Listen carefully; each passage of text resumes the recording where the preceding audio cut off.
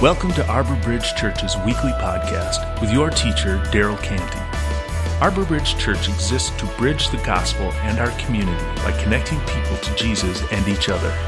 Visit us online at arborbridgechurch.com.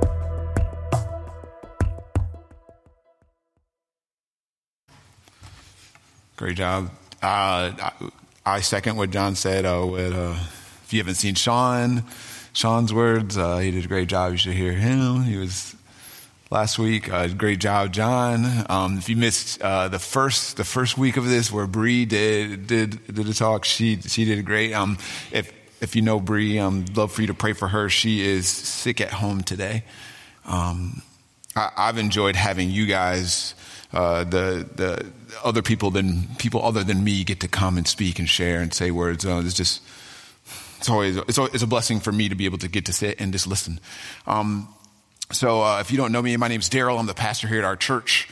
I'm grateful to be a part of our worship service today and have a few thoughts to share before we get on with our day. But if you're a member of our church family, I would love for you to invest in our church family. You can do that financially by giving at arborbridgechurch.com/give, or you can give through the mail at 2500 South Main Street. Or there's a white box for those of you guys who are here out in our lobby that you can also put your investment in. Love for you to participate with us, even though it's just only one more week before Christmas. If you weren't able to get a book, we are reading a book called In the Manger, like John said. Love for you to read along with us this last week. I want to prepare our hearts to celebrate the best thing that could have ever happened, Jesus Christ coming here to earth. So 2,000 years ago, a historian that Luke mentioned earlier, his name's actually Luke, wrote down a biography of Jesus' life. And one part of Luke's biography tells this story. Jesus was telling a story, basically, of a father who was wealthy. I think he was a wealthy father, and he had two sons. And the younger son of the fathers, he decides to ask his father for his inheritance early, and then leaves the home, wastes his part of the inheritance, and then finally comes back home repenting for what a terrible son he's been. The dad creates this extravagant party to celebrate the younger son's return home. When the older son finds out that the dad is celebrating the younger son, he is very angry. And this is how it goes. The older brother got really angry and refused to come inside, so his father came out and pleaded with him to join the celebration. But he argued back. Listen, all these years I've worked hard for you. I've never disobeyed one of your orders. How many times have you even given me a little goat to roast for a party with my friends? Not once. This is not fair.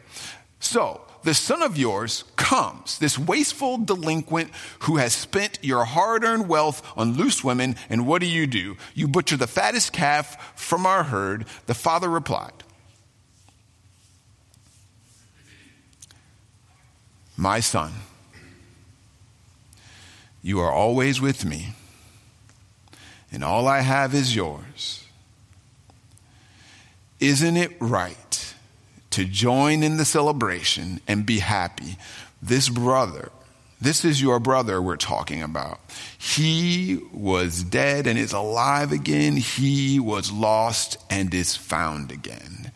Another version of that last verse says, we had to celebrate and be glad because this brother of yours was dead and is alive again. He was lost and is found. So from this story, we can see that celebration is important and celebration is formative.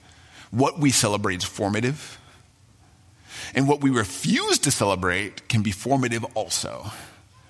The older brother is becoming a certain kind of person by saying, I'm not going in there. I refuse to celebrate. He's that son, that person, even you won't even call him his brother, that person, I will not celebrate him.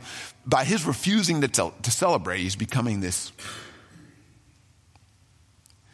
imagine if the older brother finds out that his younger brother has returned and he pushes himself. Even though he's angry, even though he might feel a little bit jealous, he pushes himself to celebrate anyway. Like, even if he's not feeling it, even if he's angry, I wonder if participating in the celebration would change his heart.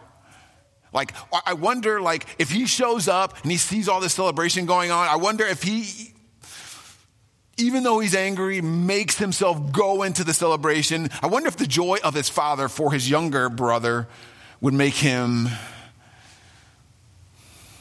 soften him. Be like, maybe I should celebrate. I wonder if celebration could change him. And even though it's not in the story, I imagine that after asking the older son to celebrate with him, the father went back into the celebration. The older brother, he stayed outside, and the dad said, okay, well, do your thing, but I'm going back into the celebration. And after that, the older brother didn't see the father anymore that night.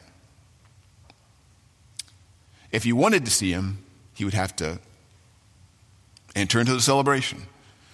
So during this season, one of the things that our leadership envisioned or dreamed about was saying, what if we could invite people into a celebration? Would a celebration change them?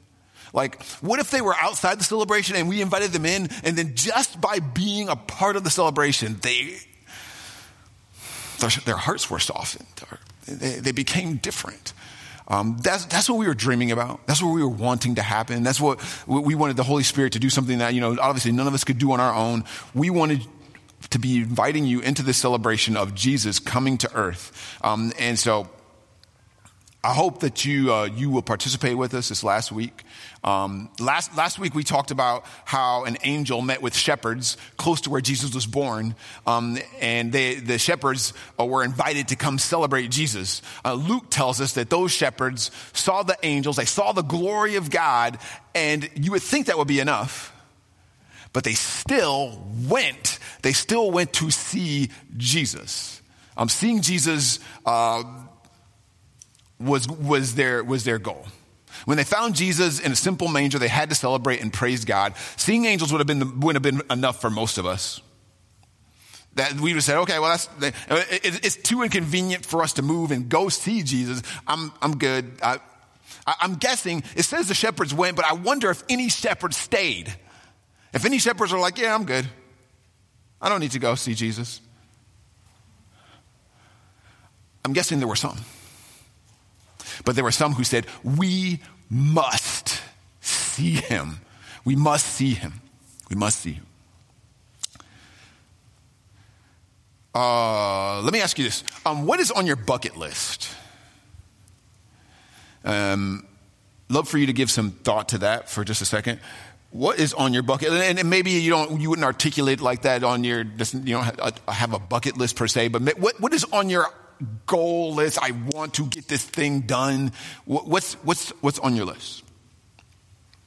I'm going to share with you the top 5 bucket list things that Americans have on their list. And maybe you want to try to guess in your mind. So first, number 1, you could probably figure out is losing weight, getting healthy. So some of this, obviously is good. So don't hear me saying it's not good. Number 2 is go to an exotic place. Take an exotic, go do an exotic vacation. Number 3, achieve a wealth goal. So pay off debt or retire or save up this amount of money, to make your first million, whatever. Number 4, see a natural wonder. Niagara Falls, Grand Canyon, something like that. And then number 5, own a home. And that's a pretty good list. That's a pretty good list.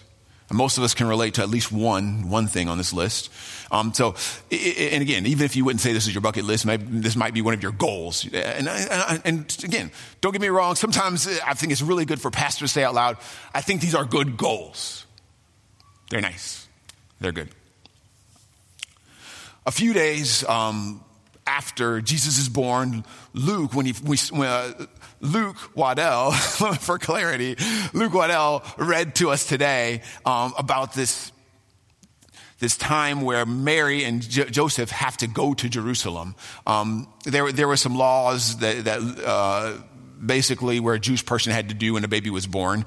And Jesus had to be circumcised, or purification laws. In order to do that, Joseph and Mary went to Jerusalem, which is like 5 or 6 miles from Bethlehem.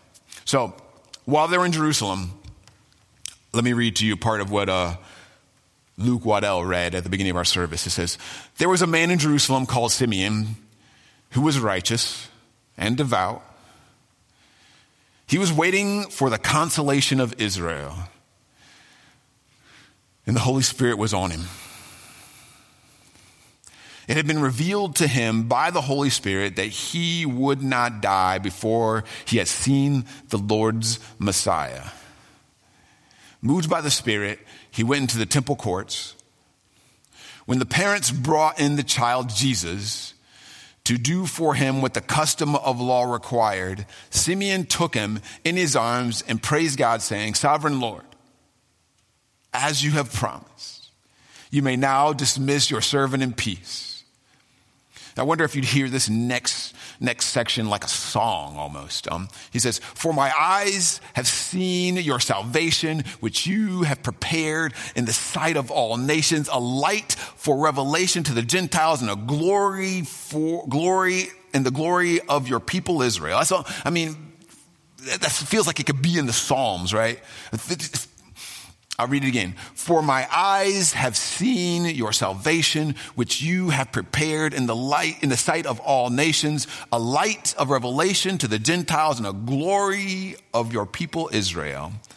The child's father and mother marveled at what was said about him. Then Simeon blessed them and said to Mary, his mother, "This child is destined to cause the falling and rising of many in Israel, and to be a sign that will be spoken against, so that the thoughts of many hearts will be revealed, and a sword will pierce your soul too."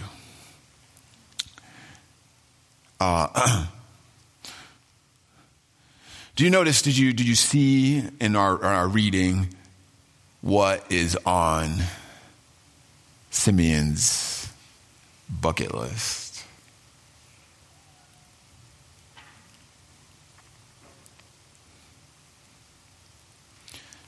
He's old, so maybe he's got all his other bucket list things done. Or maybe he just doesn't care about them anymore. But from this story, we know that he's got one thing on his bucket list is see Jesus. I've got to see Jesus before I die. And he's intent on it. He's built his life around it.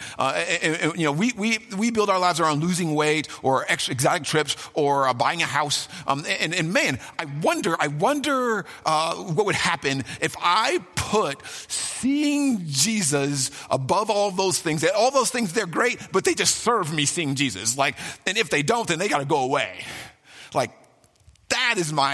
That is my bucket list goal. That's my goal. I want to see Jesus. When I save and I put a ton of energy into this and that and all those things, it's fine. It is what it is. But what if seeing Jesus was what our health served and our vacation served and our home served and all those things serve that one thing? The Bible teaches this. For everyone, this is for you're a Christian, this is offensive, right? Everyone looks out for their own interests, not those of Jesus Christ. So what that means is what he's saying, this is a guy named Paul who's writing this. He's saying basically, when we sit down and we write our bucket list, we write this and we write that and we write on our goal list, we say all of us, everyone does this. You write down your important things, and then if you get around to it, you put Jesus. And I find that offensive. And I don't want it to be me. But no matter what I write down, it ends up being me. It ends up being true about me. Luke tells us this guy, Simeon, was different. He built his life around seeing Jesus. He shows up at the temple all the time waiting, hoping to see Jesus. And Luke calls Simeon righteous, which is interesting because in the Bible elsewhere we're told no one's righteous. Not even one. No one's righteous, not even one. So if that's true, if we see in the Bible that no one's righteous, not even one, and then Luke tells us Simeon's righteous, that's to say, what does that mean? What is he doing that I'm not doing, that everyone else is doing? We talked about this before. He says, Jesus said this. Jesus once said this. Blessed are the pure in heart, for they shall see God. Blessed are the pure in heart, for they shall see God. I want to see God, so what does it mean to be pure in heart? Some professional Bible scholars think it means like those with integrity will see God. You say what's true. You're not a hypocrite. The pure in heart means a person with moral courage. They stand up for what's right. Like at the right time, they will stand up and say what's right, or they'll do what's right, no matter what the pressure is around them. But that's what pure in heart means. Or godly character. Godly character. It means people with pure thoughts. So when you're going down this list, and I'm looking at like the kind of person who's not a hypocrite and who's stands up and they say the right things at the right times and can't be like bullied into silence, or the godly character, the pure thoughts. I'm like, is that me? I want to see God, but is he? If I'm honest, am I most honest? Is that talking about me? If purity of heart only means those things, then I don't think I'm going to see God, if I'm honest. We've talked before, though, in our church family about the idea of purity of heart, meaning to will one thing. Purity of heart meaning this is the thing, this is my bucket list, to will one thing. To will one thing. Not want one thing, because I want all kinds of things. If I'm honest, I want all kinds of things. I want to learn Spanish. I want to put on 30 pounds of muscle. I want to have a black belt. But what do I will? What do I will? Purity of heart is to will one thing, to decide in one direction over time. It's to wake up and to say, this is what I want. It's willingness to make seeing Jesus the priority that makes Simon righteous. It's deciding. So I can't change how I feel about lots of things. There's lots of ways I think that God wants me to feel about this or that, or he would prefer that I didn't want this as much as I do, but I can decide. I can't wake up in the morning and say, this is what I will, even though I've got all these passions going over it. This is what I'm deciding, Jesus Christ, today. And I'm only can decide for today because I can't handle tomorrow. And Jesus tells us, don't worry about tomorrow. We're going to do today. To will one thing, to decide in one direction. If you're like me, I don't have all those high-minded purity of heart things, but I can decide. I can decide in one direction. Simeon becomes righteous because he's deciding in that direction. His willingness to make seeing Jesus the priority is his desire to see and savor Christ that makes him righteous and devout. So he was never going to become that way by the law. Like when I read that, when I read Luke say something like that, and I'm going down and it says Simeon's righteous, what my mind assumes or goes to immediately is he's pure and he's good and he's following all the laws and he's done really good and he's very, very disciplined. Luke doesn't mean that. We're told all throughout the Bible, people don't become righteous because they can follow the law really tightly. The purpose of the law was to help people know what's right and wrong, but so they could be righteous, but it didn't work. It's an incredible failure. In Romans, it says this: the written law was made weak by the power of sin. What that means is this: the written law is weak because it tells us what's right, but we can't do it. We can't do it. It tells us what's right and wrong, and we say, oh, we can intend to do it. But God did what the written law could not do. He made his son to be like those who live under the power of sin. He made him human. God sent him to be an offering for sin. Jesus suffered God's judgment against our sin. Jesus does for us everything the holy law requires. The power of sin should no longer control the way we live. The Holy Spirit should control the way we live. And then we see this is true even before Jesus suffered God's judgment in the life of Simeon. And if we go back, remember what we read here. The Spirit controlled the way he lived. Luke says this: the Spirit was on him. It had been revealed to him by this Holy Spirit. He wouldn't die before he seen the Lord Messiah. Moved by the Spirit, he went into the temple courts. I love, and again, think about this. So he has the Holy Spirit in a way that is different from us. Because this is before Jesus died. This is before Jesus rises from the dead. After that, Jesus sends the Holy Spirit. This is before all that. He's interacting with the Holy Spirit and listening to him and doing what he says. I think it says something about him. It was his decision to make Jesus his bucket list, the bucket list priority that made the way for this to happen. That kind of clarity is what is decided and eventually happens. It makes way for the Spirit. It makes way for the Spirit to do things that we can't do. So it was such a priority for him that he says, when he sees Jesus, he says, okay, take me. I'm good. I think it's really interesting. Most of us are not okay with that. Like, if we see Jesus, we're like, okay, take me, Jesus. We're like, well, I got a couple things I'd like to get married, or I'd like to see my grandkids, or I'd like to do that. But Simeon says, I'm out of here. I've seen Jesus. I'm ready to go now. Check. I did everything I need to do here on this life.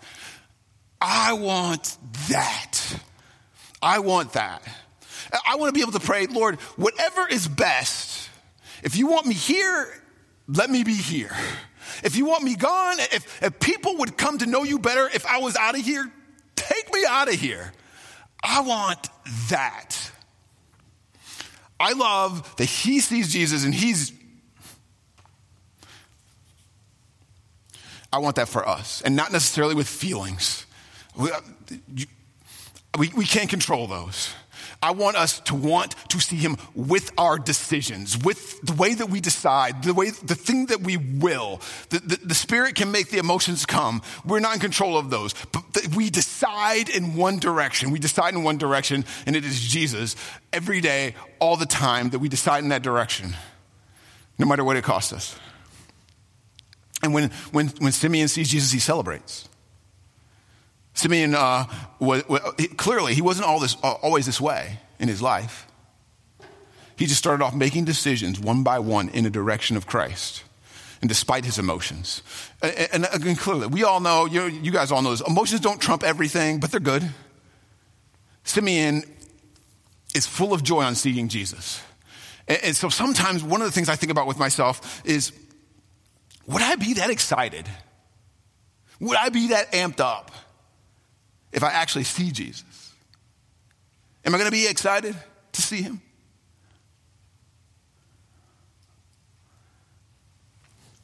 The way that happens is just deciding in direction, willing. This is what I will. Jesus Christ.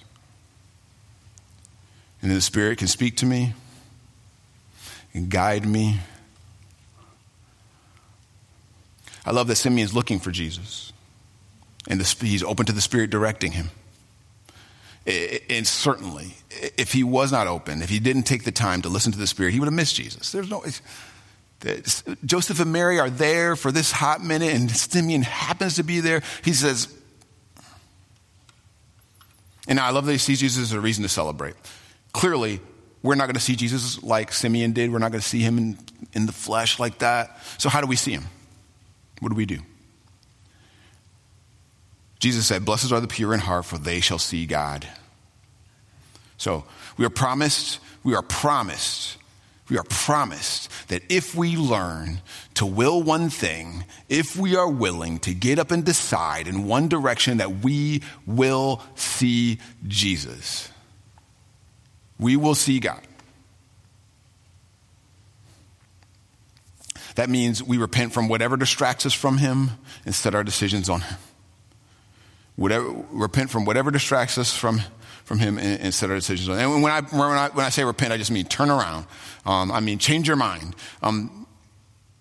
Heaven celebrates when we're willing to do this. When we show up here and we're saying, man, I'm willing to repent, God, whatever you want. Heaven has a celebration when we are willing to do that. Jesus once said this. He says, I tell you that in the same way, there will be more rejoicing in heaven over one sinner who repents than over 99 righteous persons who do not need to repent. I think there's several ways to look at this verse, but let me ask you this. Who doesn't need to repent? When I read this verse, I'm like, well, good for me. I don't need to repent. Like the older brother, right? In the lost son story, he doesn't need to repent, does he? When he shows up at the celebration, he's got no room to, he doesn't need to, the younger brother, he's the one that needs to repent. What if when I walk into the room, I assume that there's always something. There's always something that God needs to change my mind about. That when I walk into a room, maybe I'm wrong about this, that I'm willing to say that to myself. Maybe I'm wrong about whatever. There's something that he needs to change me about.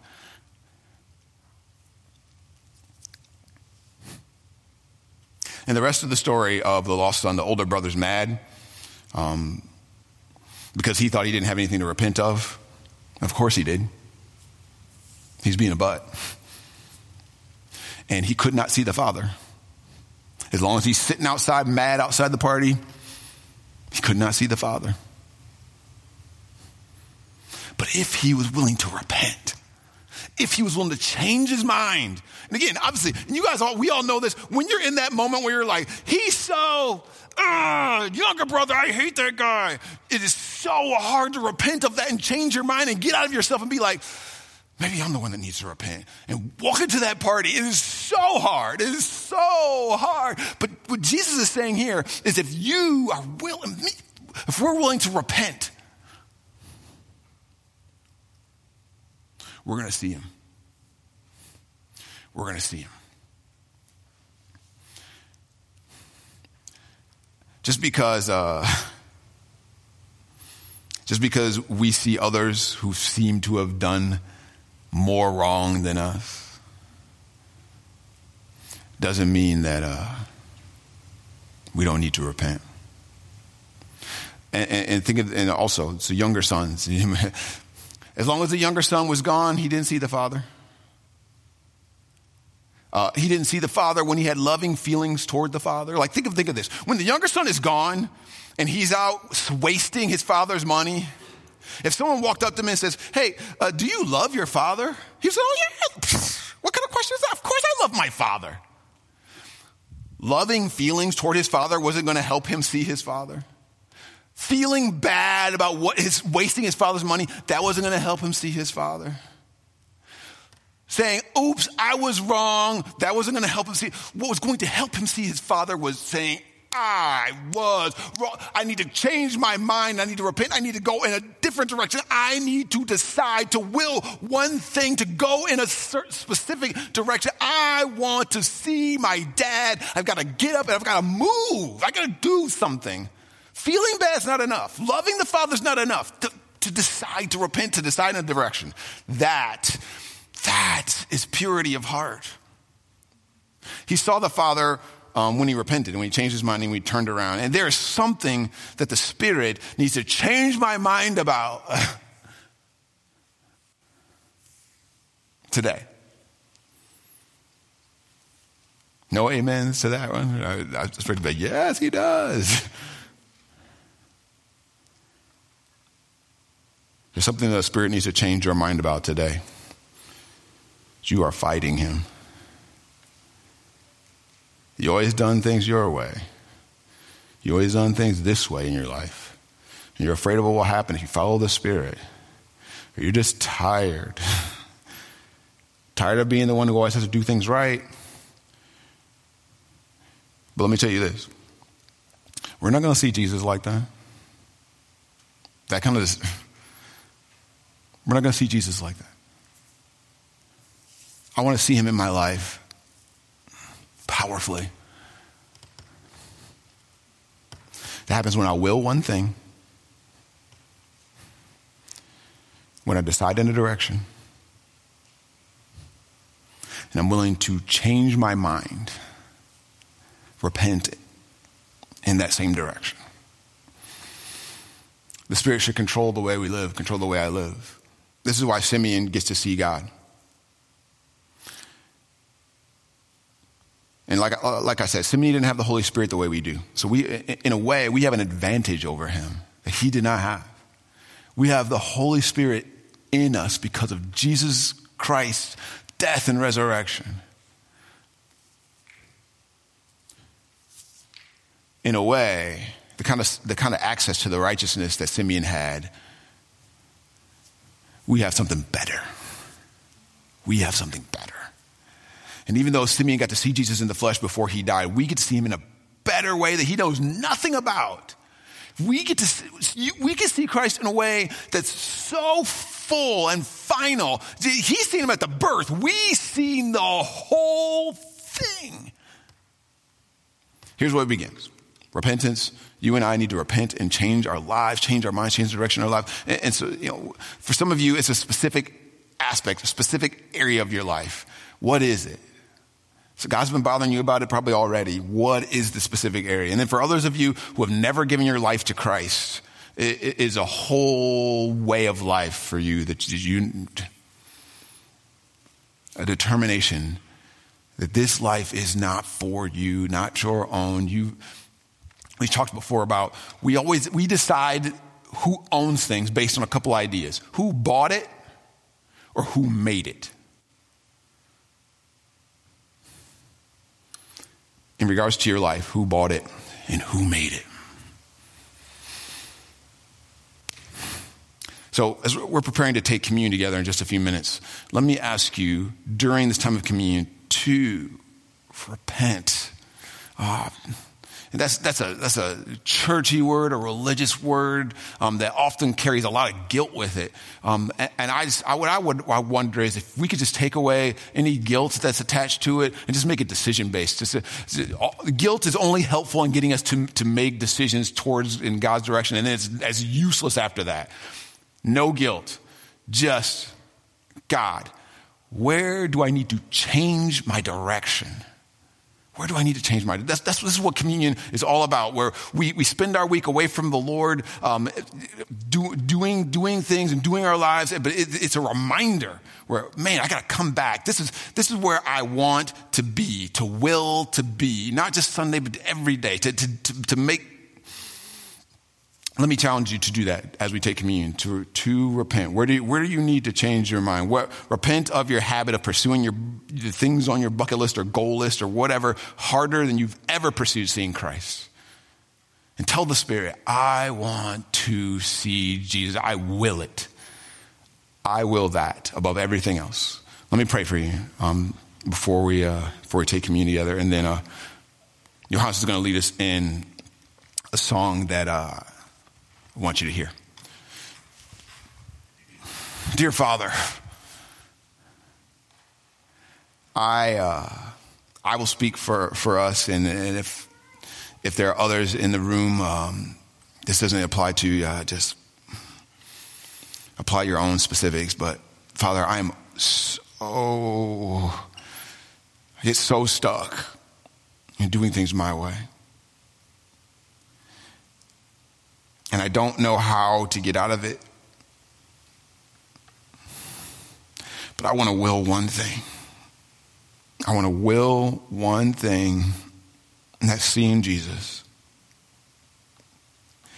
And so I pray that you would help me know how to change my mind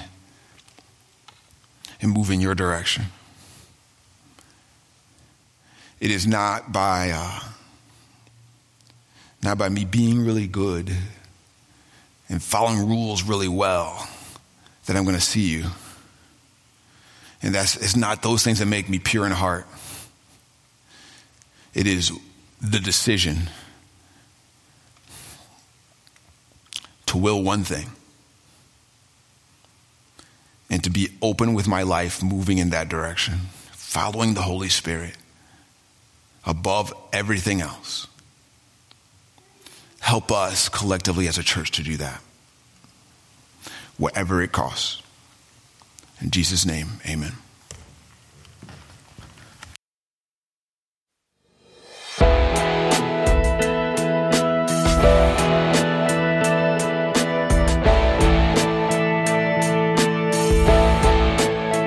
Thank you for listening. If you would like more information on our church, visit us online at arborbridgechurch.com.